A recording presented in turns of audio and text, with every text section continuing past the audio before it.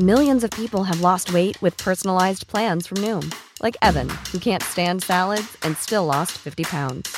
Salads generally for most people are the easy button, right? For me, that wasn't an option. I never really was a salad guy. That's just not who I am. But Noom worked for me. Get your personalized plan today at Noom.com. Real Noom user compensated to provide their story. In 4 weeks, the typical Noom user can expect to lose 1 to 2 pounds per week. Individual results may vary. Planning for your next trip? Elevate your travel style with Quince. Quince has all the jet-setting essentials you'll want for your next getaway, like European linen, premium luggage options, buttery soft Italian leather bags, and so much more. And it's all priced at 50 to 80% less than similar brands. Plus, Quince only works with factories that use safe and ethical manufacturing practices. Pack your bags with high-quality essentials you'll be wearing for vacations to come with Quince. Go to quince.com/trip for free shipping and 365-day returns.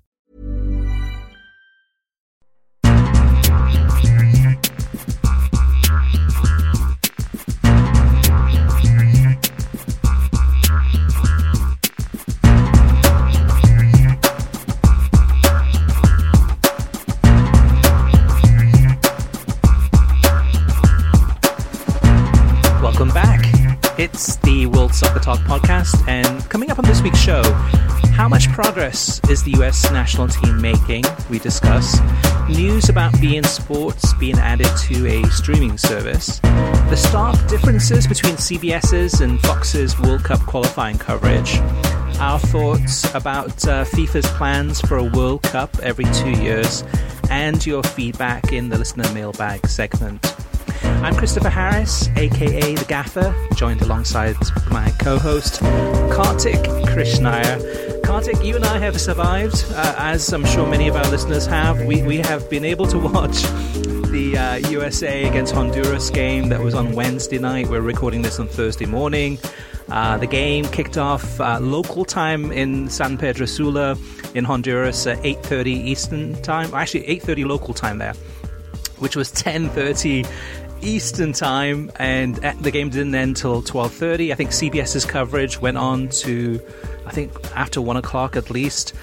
It was a long night, but and it's been a long week actually, because we've had a lot of things happening. We've had the whole scandal with Weston McKennie, and we had that was the news broke from not from a English language US soccer media outlet, but it was a Spanish language outlet in the US, TUDN.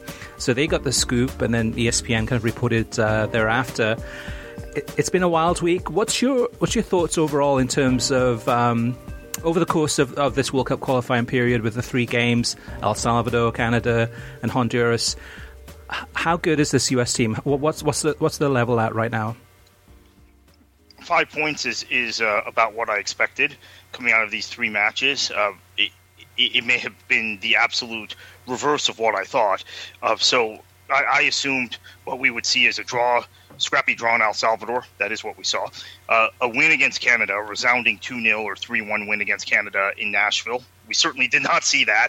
And then maybe a 1-1 draw down in San Pedro Sula. And that match, the result was great for the U.S. The performance was...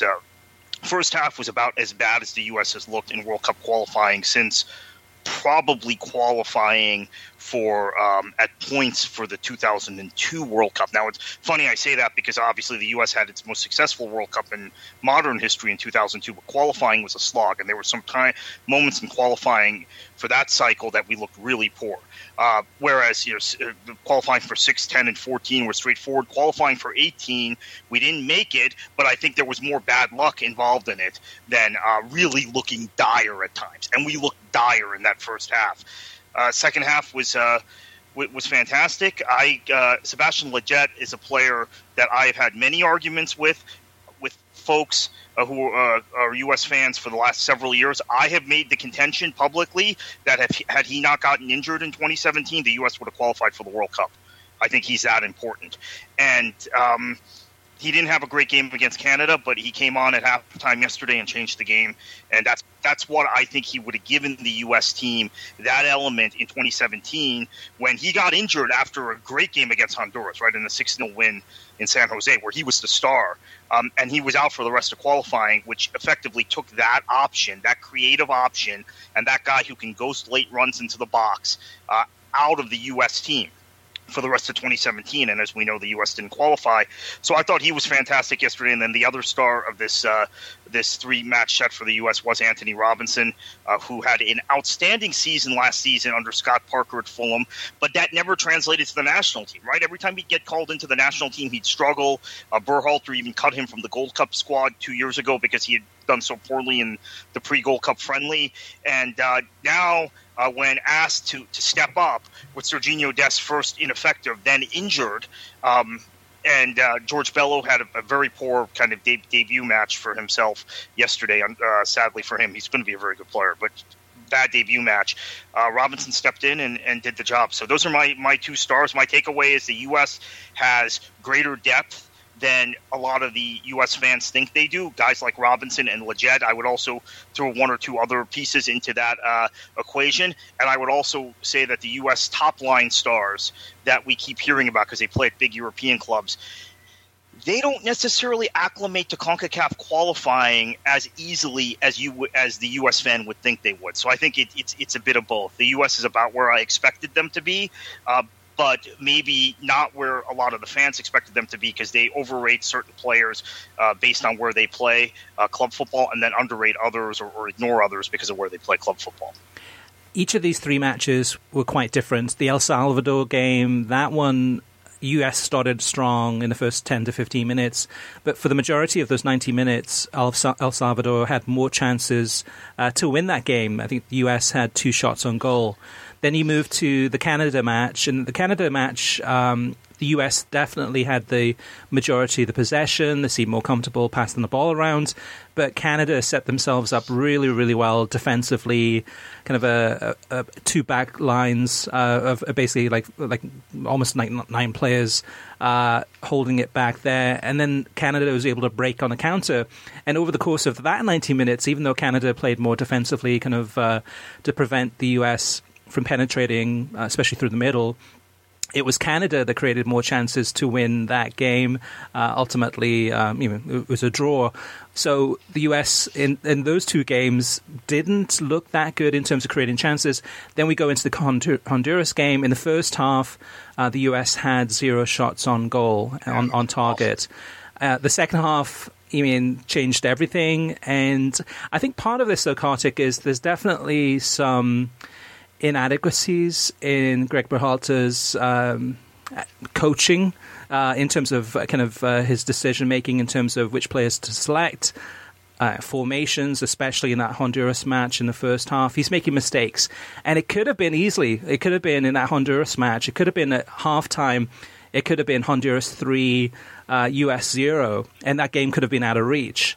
Luckily for the US, Honduras wasn't able to kind of take advantage of some of the chances they did have in front of the goal. Yeah, the 3-5-2 left the midfield very open, and so the Honduras goal came directly off of a midfield giveaway where John Brooks has to step into midfield to try and stop the quick counterattack. It's not able to do that, and the U.S. then their shape is ragged, and you get the goal. Matt Turner had to make a number of good saves, actually, we should point out, in that match. Both in the first half and then early stages of the second half when the match was 1-1. So I think that going to the 3-5-2, and this is a really strange thing that keeps happening with the U.S. Jurgen Klinsmann tried to go to the 3-5-2 in a match against Mexico. It backfired and had to change that around in the middle of the first half. Didn't even get to halftime. And Michael Bradley and Jermaine Jones were screaming at the bench, hey, this isn't working. Berhalter tries it for this match, strangely enough, when the U.S. doesn't really have the attacking impetus up top to play in that formation, and then you're leaving a kind of an open midfield, which obviously you don't have McKinney, so that's a factor probably in that decision. But you're playing with Acosta and Adams, and the ball retention wasn't there at all to play in that formation. So I know Chelsea has made the formation fashionable again, going 3 at the back. as had Antonio Conte's teams. But you have to have some degree of ball control. You have to have a Jorginho in that midfield who can distribute the ball, and then a Conte type to break up play if you're going to play in that system. And the U.S. doesn't have that.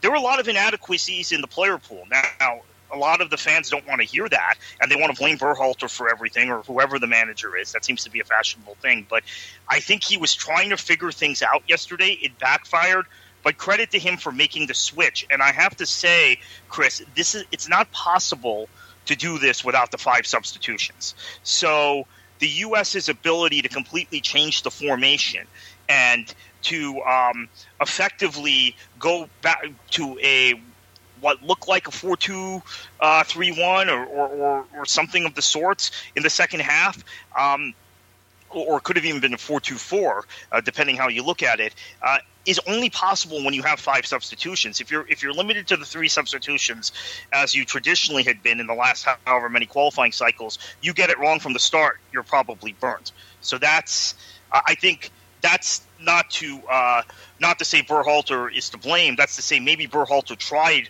the 3-5-2 knowing that he had 5 subs, and hey, if I get this horribly wrong, I can throw 3 guys on at halftime and change the shape, which is what he did. So what's interesting though, Kartik, is the stark contrast between the coverage of the US games. There was 3 games. In last week's podcast, we talked about the coverage of the El Salvador US game with Clint Dempsey and CBS Sports, and that was good. Then we had Sunday, and we had Fox Sports, FS1 had the coverage of the game, US against Canada.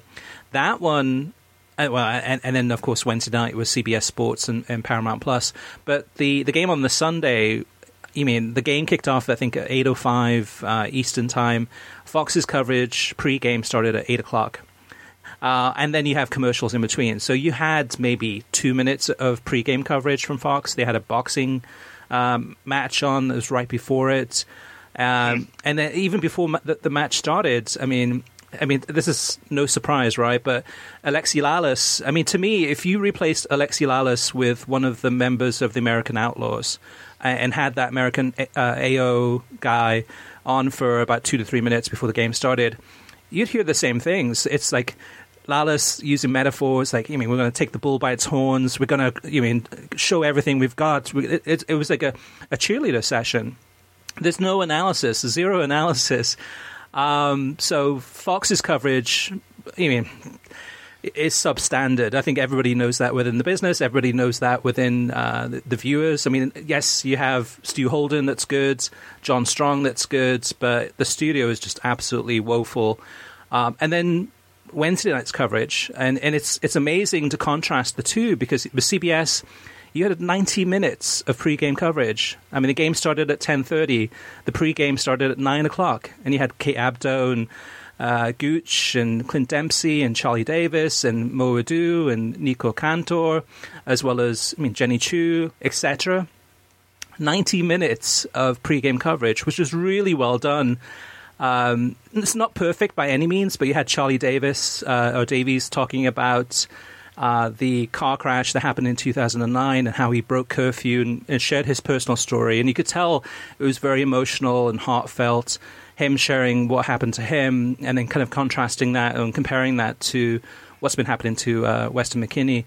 So really, really well done. Again, not perfect by any means, but what a stark contrast. Yeah, and I think also their ability to kind of build in other discussions of CONCACAF. They did it both on previous Thursday night and then this Wednesday CBS. Obviously, there were earlier kickoffs. Canada was playing El Salvador, right, and beat them 3-0 during the pregame show. Same thing, Mexico-Panama had kicked off earlier. Panama held a 1-0 lead for much of that match, so discussion of that. And Davies has gotten better in each rep he's gotten with CBS, and Gooch has Gooch, I think, says some good things, but doesn't really give you kind of new cutting edge analysis about the specifics. So I went back and watched the post game show after the Thursday match. Now Paramount Plus has all all of this stuff archived, so you can go back and watch it now. And I watched it several days after. In fact, I watched it after the Canada game. And I felt like Davies, of the three, was reacting the best to what had actually happened and transpired in the match.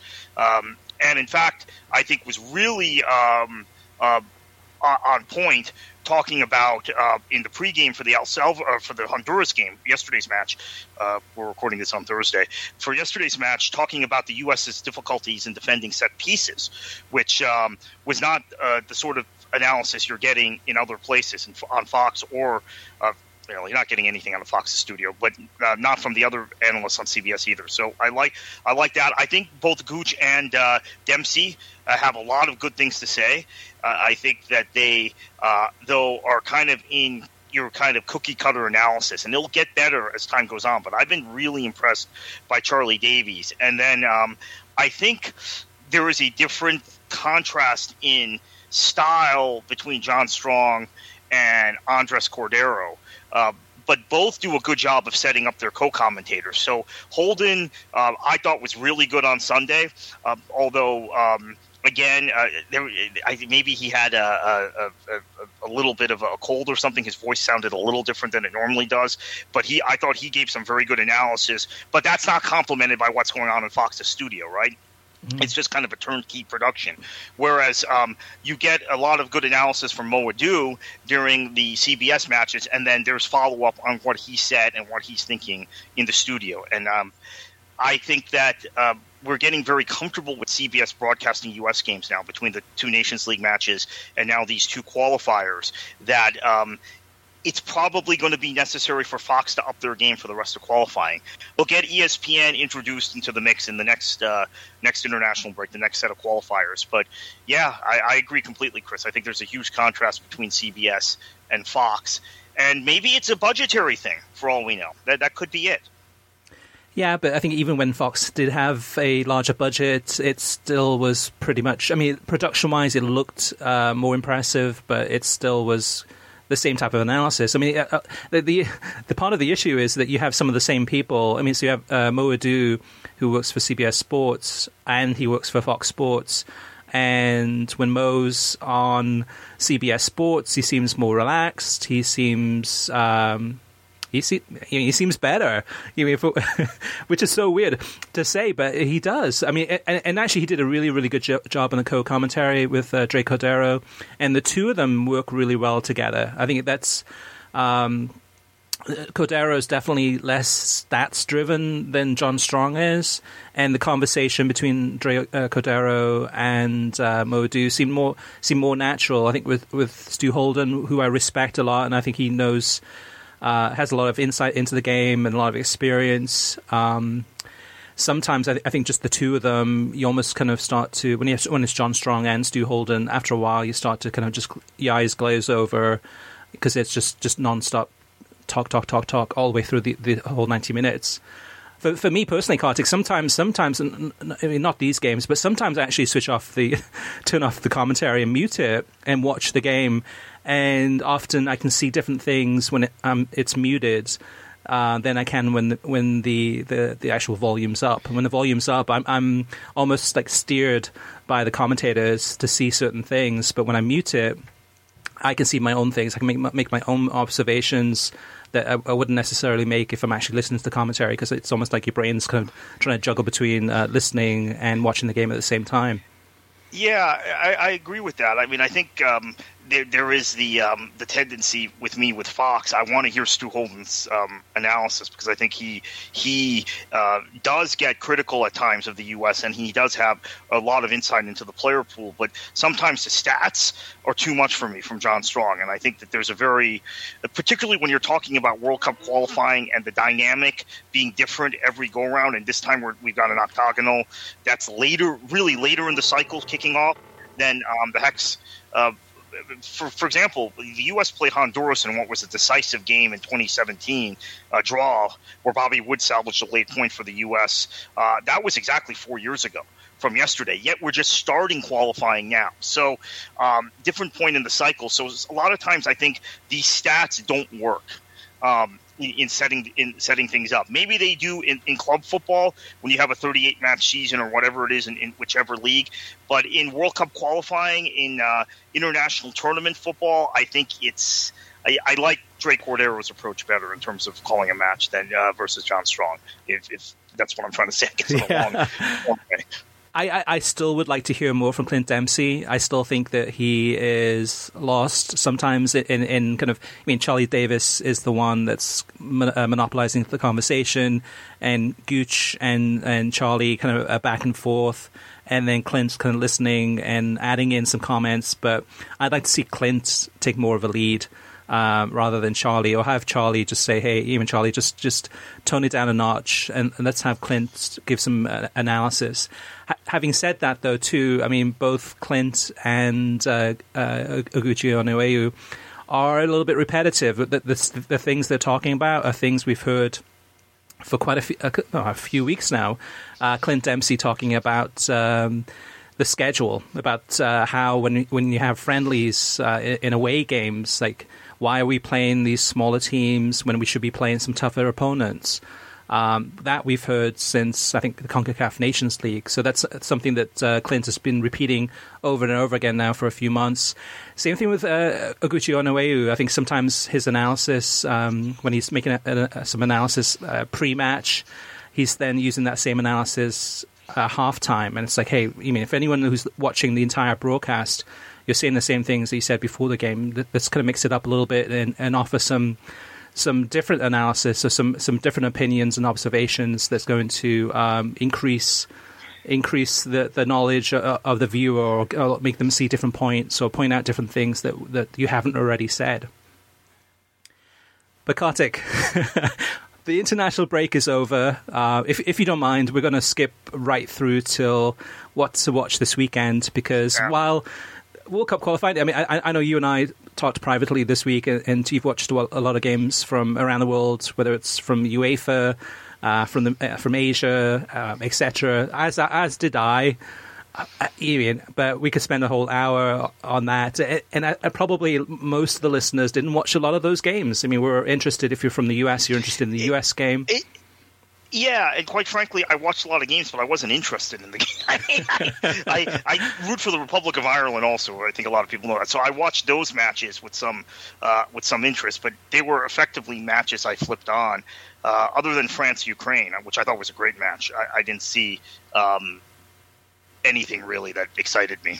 Yeah. It's just the level is not the same, and I think the other point, Chris, that you and I talked about privately that we'll share with listeners is this 3-match block of matches throughout World Cup qualifying is really reducing the quality of play. It's already inferior, in my opinion, to most high-end club football, and it's even more difficult to watch because of just the rush, the forced matches, which involve a lot of travel, and then obviously, yeah.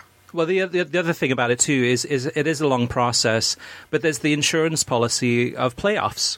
So if you're watching some of the teams in the UEFA Confederation and watching those World Cup qualifying games, and you see that your team lost a couple of games this past week, you know that there's the insurance policy of probably being able to make the playoffs and still find a way into the World Cup. So, so those games are important, but they're not as important as they would have been, say, 10 years ago when there were no playoff system.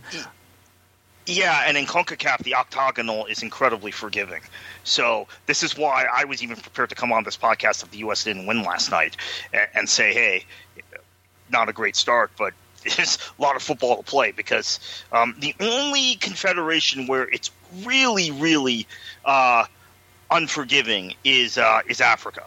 You can't mess up in the African Confederation. I think South America is difficult because everybody, with the exception of Bolivia, Bolivia's had some decent results, but it is good. So you don't want to fall too far adrift, but you can make a late run. We've seen each of the last couple cycles of CONMEBOL, somebody who started poorly in qualifying making a late run in qualifying.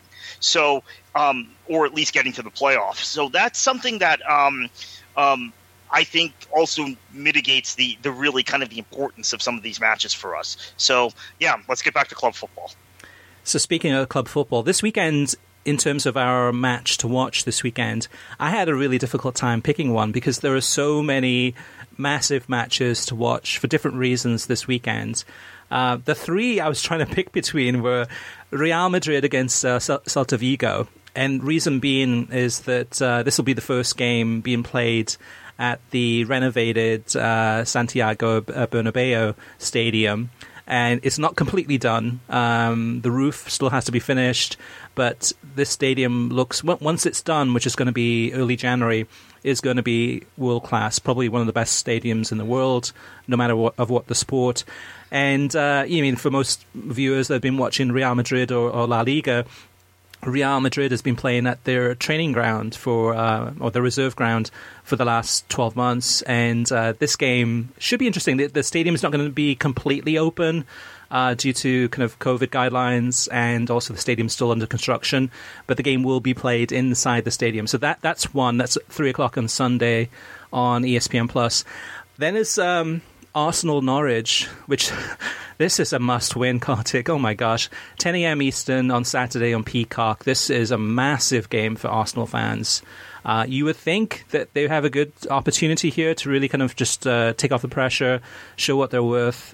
We know that Norwich is a good team. No pushover by any means. But then you've got, at the same time, Manchester United against Newcastle United, Cristiano Ronaldo, the prospect of his second debut for Manchester United, 10 a.m. Eastern, Saturday, on USA Network. And to choose between those for many different reasons, I think it has to be Ronaldo and Newcastle. I mean, I'm going to be watching all these games anyway, but if I had to pick one, that's the must-watch match this weekend for me. What about you, Kartik? Yeah, I'm going in a completely different direction with kind of a tried and tested matchup, which is Liverpool and Leeds, Sunday, 11:30 a.m. That will feature, I think, a Liverpool team, although they will be missing potentially some Brazilian players. So that kind of well, it makes it more interesting in some ways. Yeah, it makes it much more interesting, right? I mean, that's a substantial core of the Liverpool team. So I guess you'd get Jota starting instead of Firmino. Goalkeeper, is Kelleher their backup goalkeeper now? I've lost track. Sure. Right. Yeah, who Liverpool's backup goalkeeper is, and then obviously Fabinho would be out. So that would be a challenge for them. But I like this matchup because last year these two teams played twice. They were both can't miss television. Oh, yeah. And Bielsa has brought in Dan James, who is a player he wanted several years ago, as you know, Chris, as a Swansea fan, who I think fits Bielsa style football better than the vast majority of players you see come out of the British Isles. So this will be Dan James' first game with Bielsa, even though Bielsa thought he had signed him 2.5 years ago, and that deal fell apart. So I'm really excited to see Dan James in a Leeds shirt. I think you're going to see Leeds now begin to step up and play the kind of football we got accustomed to seeing them play the last few seasons. There was a elongated kind of rest period this year, which Bielsa normally doesn't give his players, but after the end of last season. So I think they're going to get back to really good football. So I'm excited about this matchup. Yeah, now that you mentioned Kartik, that game, I remember it now. That was one of the best games of the season. That was Liverpool 4, Leeds United 3. And the thing about that match was that it was early in the season, if I remember correctly. But for a lot of viewers who hadn't watched Leeds United that much were just really overwhelmed by how Leeds United just kept on playing, kept on going for it, and really doing something that most teams, when they play against Liverpool, don't do, which is like really going at them, which is really refreshing to see their attacking style of play. If that game can be half as good as it was last season, that's going to be a must-watch match. Yeah, and I think just in general, there's in terms of fans of English football, there's a reverence now for Bielsa, which he has in South America, but he never really quite achieved in the other club stops he had in Europe, right? There were more questions about his methods after he left Bilbao and after he left Marseille, but there's a real aura around Bielsa now in English football. So I think Leeds are a team that neutrals want to watch in general. Yeah, definitely. And having said that, too, I mean, they've got to be really focused, Leeds United, on this season in terms of making sure they stay up, because there's always that risk. Because they play such attacking football at times, they leave themselves open at the back. And we've seen that they can be on the receiving end of a thrashing now and again. So speaking of being on the receiving end of a thrashing, FIFA, Kartik, move on to TV streaming news. FIFA has been, a lot of fans have been against FIFA for a long time, but especially now with their massive push to try to get the World Cup scheduled every 2 years instead of every 4 years. And this is an idea that was proposed by Arsene Wenger, and has been given the support of a lot of FIFA legends. So Peter Schmeichel, who works for CBS Sports, Ronaldo, you go down the list, a lot of legends have come out in support of this idea. What's your take on it? I mean, should it be something that all fans reject, or are there any positive things about this plan for every 2 years playing a World Cup? It's not positive, because you diminish the value, or maybe even eliminate the value of Confederation titles. And I have to say, to me, Copa America and the Euros are about as big as the World Cup. They're not quite the global spectacle, maybe, but the importance and the value that individual nations put on that competition is as great. The value that Argentina puts on winning the Copa is as great as the World Cup. The value that England, well, we saw it this summer, right? England put as much value in the Euro as they do in the World Cup. So that's a negative. We're going to have nonstop qualifying. This 3 matches in a match in a international window is ridiculous. It's horrible for player safety and player health, and guys flying all over the world, not getting any rest. You're going to further condense the club football season. Now, I know Wenger had said something about having blocks of matches. So you would have blocks of internationals and then a elongated period without a break in club football. Now, I like that idea in general, but not with a World Cup every 2 years. I think that's something FIFA needs to look at anyway. Maybe complete a club football season and then have a block of qualifiers in what would be the period between seasons in Europe and some sort of break in South America. That would be what I would do. But no, this is a non-starter. I don't think anyone has really, in terms of fans and media, come out in favor of this idea. There are there just seems to be incredible hurdles to this. But the problem, Chris, and I think you and I discussed this privately, is FIFA would normally be the body that comes in and arbitrates a dispute like this. If there's a dispute between clubs in the international game, there's a dispute between a governing body and a league. Instead, now you've got actually the governing body of governing bodies pushing the idea. And that then means the only way to fight this might be to have to go to the Court of Arbitration on Sport or some sort of third party outside of football to prevent this from happening if they really dig in and force it. Yeah, you have to wonder if FIFA keeps up with these types of ideas, which is, I mean, they've in the last 12 months they've talked about having their own Super League. They've talked about having a African Super League. They've talked about having the World Cup every 2 years. They've talked about a lot of ideas that are really not a governing body. This is more of a corporation that's focused on generating revenue for themselves and increasing the riches of their executives. To me, at the end of the day, this whole idea is based on producing money, on cash. So FIFA, every 4 years that they have a men's World Cup, FIFA, the corporation or the entity, makes a massive amounts of money. In the years that they don't have a men's World Cup, they lose money. So this is their idea of, okay, let's go ahead and have it every 2 years, because then we can keep on bringing the money in and then using that money to spend on who knows what.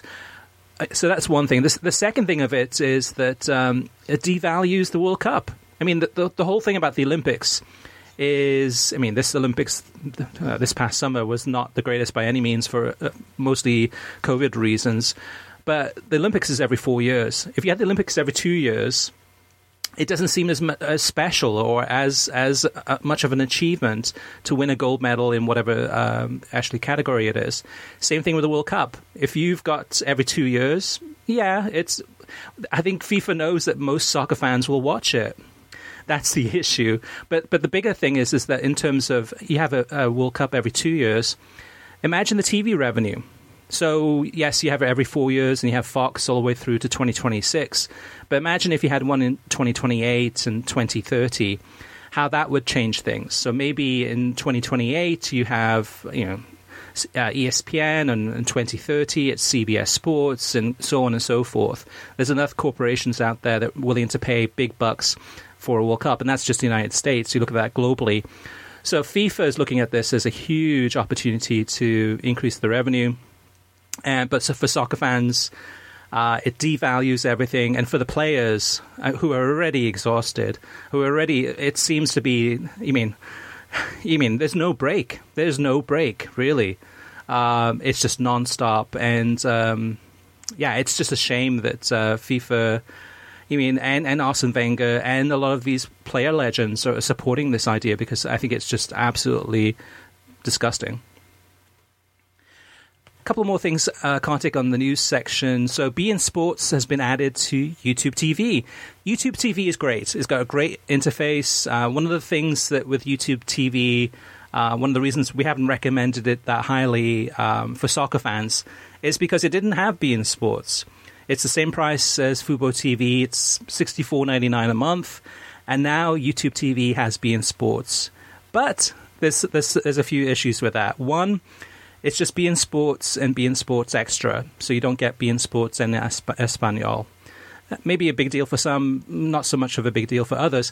But the biggest deal is that not only is YouTube TV $64.99, but if you want to get add on the sports package, which includes beIN Sports and beIN Sports Extra, it's $11 a month. So now you're paying $75 a month to get the beIN Sports channel on top of YouTube TV. While Fubo TV has $64.99, includes beIN Sports en Espanol, all of the beIN Sports Connect channels, beIN Sports Extra en Espanol. So to me, it's really good news if you're a YouTube TV subscriber and you don't mind paying extra. But for most soccer fans, I think it's still cost prohibitive. Now, something that's not cost prohibitive is the Ultimate Soccer TV and Streaming Guide, the 2021-22 edition. We just launched it this week. It's free, completely free. You can download it from worldsoccertalk.com. It's a brand new edition, updated for this season, and it has all of the major leagues, and actually a lot of the minor leagues too, of soccer and cup competitions and different confederations, where to watch the games. And it's a really helpful guide. If you get a chance, check it out, worldsoccertalk.com. Kartik, listener mailbag. Dave says, listening to this podcast is an enjoyable part of my week. I appreciate you're covering many aspects of the sport and its US broadcasting. A few thoughts. Number one, insightful comments on the Premier League, Big Five as SEC P5 and the evolving balance of power. Number two, great numbers on Univision for MLS Liga MX All-Star Game. No doubt many factors drive this, but I agree promotion is big. Univision frequently advertises upcoming matches on the Tuduene family. I suspect Liga MX viewers tended to know the date, time, and channel of that game. Number three, thanks for your recommendation on Fubo Latino. Their CONMEBOL coverage is good so far, and the channels are a nice complement to my pre-existing bundle. Looking forward to catching a few extra Liga MX games on Tuduene and Fox Deportes after the international break. And then number four, good to hear the update on the Women's Super League, WSL, and ATA football. I enjoy NWSL, and Paramount Plus has been a breath of fresh air for following the league. I hope ATA football succeed in achieving the same for the WSL.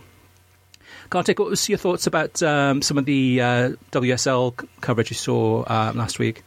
Yeah, the Arsenal-Chelsea match was a phenomenal match.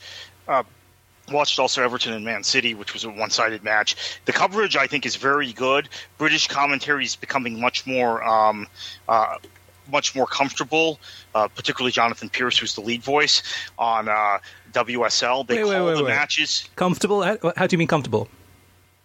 I think that there's a growing knowledge of women's football, and that some of the audience might be different than the people who typically watch Premier League matches or watch men's matches from the continent. So I've seen a little bit of shift in the commentary style, nothing dramatic, but that to me is a league that is really worth watching because the commentary is good, the production's good, Active Football's doing a phenomenal job, and I think the level of play, which some people in the U.S. NWSL fans claim is not as high as it is in NWSL, is in fact, from a technical standpoint, I think higher.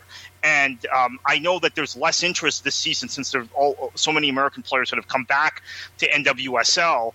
Abby Dahlkamper being the latest, right? Just a week ago, 2 weeks ago. But it's still very much worth watching, and I enjoyed this weekend of WSL, the opening weekend, as I did NWSL. CBS Network had a game, Houston and Orlando on Sunday. So women's football is becoming it's interesting we mentioned this because I think it's becoming a way for me to get through international breaks, to be honest with you. I seem more focused on women's club football because they don't break at the same time every international break. And I know even though I'm touting the NWSL and WSL now, I probably won't pay that close attention to it again for another 4 weeks when we have the next international break. Rich says, you spoke on the last show about why there was a major difference in the ratings for the MLS All-Star game between Fox and Univision. An example I find is that there are English first-speaking viewers who constantly complain about whoever is the American voice doing the commentary on Fox or ESPN and say they switch to another channel to watch the match and to not listen to them. This is sabotaging the rating and honestly smacks of Euro snobbery.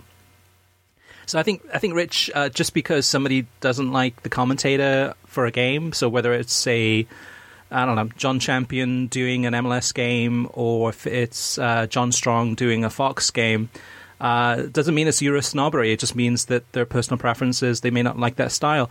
I mean, the same thing happens to me sometimes. I mean, it doesn't matter who the commentator is. Sometimes, for whatever reason, I might not be that interested in listening to that commentator, and I might switch the channel to watch the same game on a different channel, just for sometimes variety. I did that a couple of weeks ago. I think it was the Chelsea-Liverpool game, and I think Fubo had a 4K stream of that game, and that was so I wanted to look at the 4K channel, and it had a different commentary team than the game that was on NBC or NBCSN. Just for variety, it just mix things up. I don't think it's Euro snobbery. Chris says, when it comes to this summer's transfer window, I fully agree with Kartik that the balance of power in European football has shifted to the Premier League, and the signings reflect that, especially Ronaldo. Unless clubs like Barcelona, Real Madrid and others, with the exception of PSG, receive a major influx in cash in the next few years, I fully expect them to be selling clubs and offloading expensive contracts to save money. As for MLS's future with Fox, I think Fox has stopped caring about putting out a quality broadcast. The All-Star Game rating was a unfortunate reflection of that. In their view, MLS is seen only as a way of promoting their coverage of the next, and especially 2026 World Cup, even though the rights for MLS are going to be de-linked with the US national teams. For MLS to improve their TV ratings, they need to end their partnership with Fox and perhaps ESPN after 2022 and go to a broadcaster or streaming service that will actively promote and treat the league with respect instead of viewing it as just another property. And I think there's something to that, Kartik, about I think TV broadcasters getting complacent with the leagues that they have in their arsenal. And I think, with the Bundesliga, I think has taken on a whole kind of a breath of fresh air, a new life under ESPN. La Liga has got kind of a same type of a breath of fresh air, a new life under ESPN too. And when you have a league for several years, you get complacent. You may not try as hard because it's just the same thing that you always have until it's gone. Next up is Mike. Mike says, regarding the question last week about why Bundesliga 2 games aren't on ESPN+, I have a similar question on why La Liga Smart Bank matches aren't on ESPN+. You mentioned that ESPN won't broadcast certain Bundesliga 2 matches because they don't have commentators for the feed they receive. However, this is not the case for the La Liga Smart Bank matches. Many of these matches have a world feed with English-speaking commentators. In fact, in past seasons, it was customary for these matches to be to appear on La Liga TV during international breaks. So what gives? So, Mike, I took a look at this for this weekend. There is one game from the second division, Segunda division of La Liga, and that's on ESPN Plus on Sunday. And I think it's Valladolid against Tenerife. But one game, which I know in previous seasons there have been more. There have been a lot more games than one game on a weekend. I'm not sure. I'm not sure what the answer is. I mean, maybe it has to be... I don't know. What do you think, Carty? Do you have any ideas on that one? I don't, but they had done a lot to promote the La Liga TV coverage of the Segunda. So that in previous years. So that surprises me. I don't know. Maybe that's something that will be worked into ESPN Plus as they had limited time, right? They got the rights in May, and they didn't have the traditional year or 6 months of knowing they had the rights to ramp up. So maybe we'll see that come in as this season wears on. Next up is Raymond. He says, I think we have to question the decisions made by the U.S. Soccer Federation. The fact is, we knew 4 years ago we were going into the World Cup qualification with a very young group of Americans, and that these executives, in my opinion, have not made the right choice. The fact is, it took a whole year to get Berhalter into the coaching position, even though as a coach he has no managerial experience in World Cup qualification. And this was something that came up in the pre-match coverage of the Honduras-US game on Paramount Plus, and that was kind of a discussion about there's very few older, more veteran players in this squad. I mean, they were looking at Tim Ream and John Brooks, and they were saying, like, you mean if Weston or Gio Reyna or any of these guys that are a little bit younger want to look up to somebody within that squad who is more of a veteran, who's been through these things time after time, there isn't really anyone there. So there is that gulf in ages where you would hope that there would be some more senior players still on the team just to provide some of that experience and wealth of knowledge.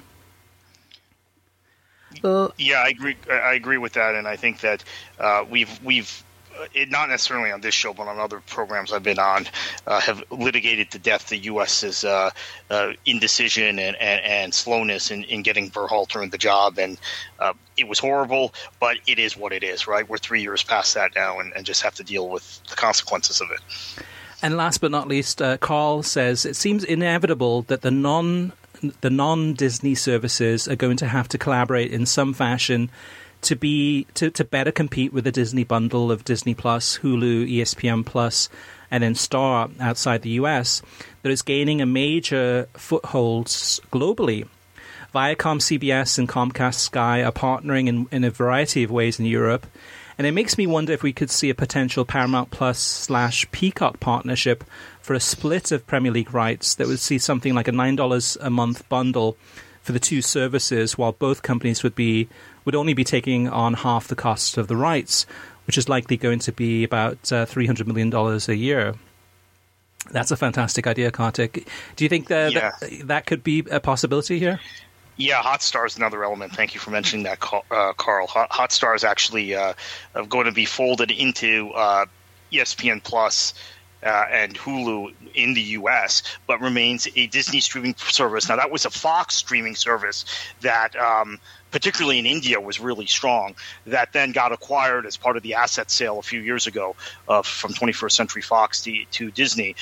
That's another element, and they've got a lot of programming now, non-soccer, but rights in the U.S., but things that are going to get folded into, including the Indian Premier League of cricket, folded into ESPN Plus, and Bollywood movies that'll get folded into Hulu, which are going to be a pretty big deal, which makes Disney even more powerful. I think that this is a possibility. Keep in mind, I don't know how much this affects things, but Universal or Comcast, it would be now, NBC Universal / Comcast, are still a silent partner that owns a third of Hulu. So I don't know if they withdraw their investment. Disney buys them out completely at some point, and then that gives them the capital to maybe invest more in Peacock and build these partnerships with Viacom on Paramount Plus, Peacock partnership, etc. But I do think we're going to see this. I think Carl's onto something.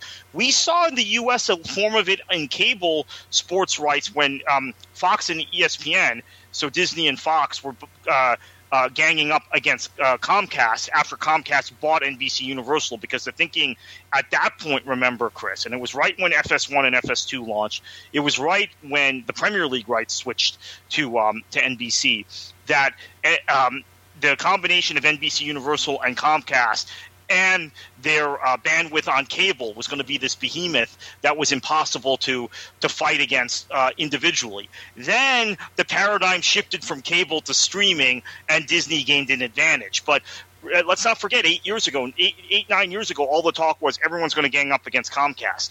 And they began to put those elements in place, and then cable became less important. So I see this as a real possibility.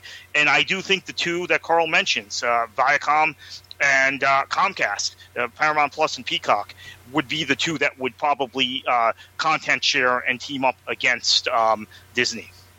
Yeah, and it would be something like you'd pay $9 and you'd have access to both of those services. Both of those would still be separate.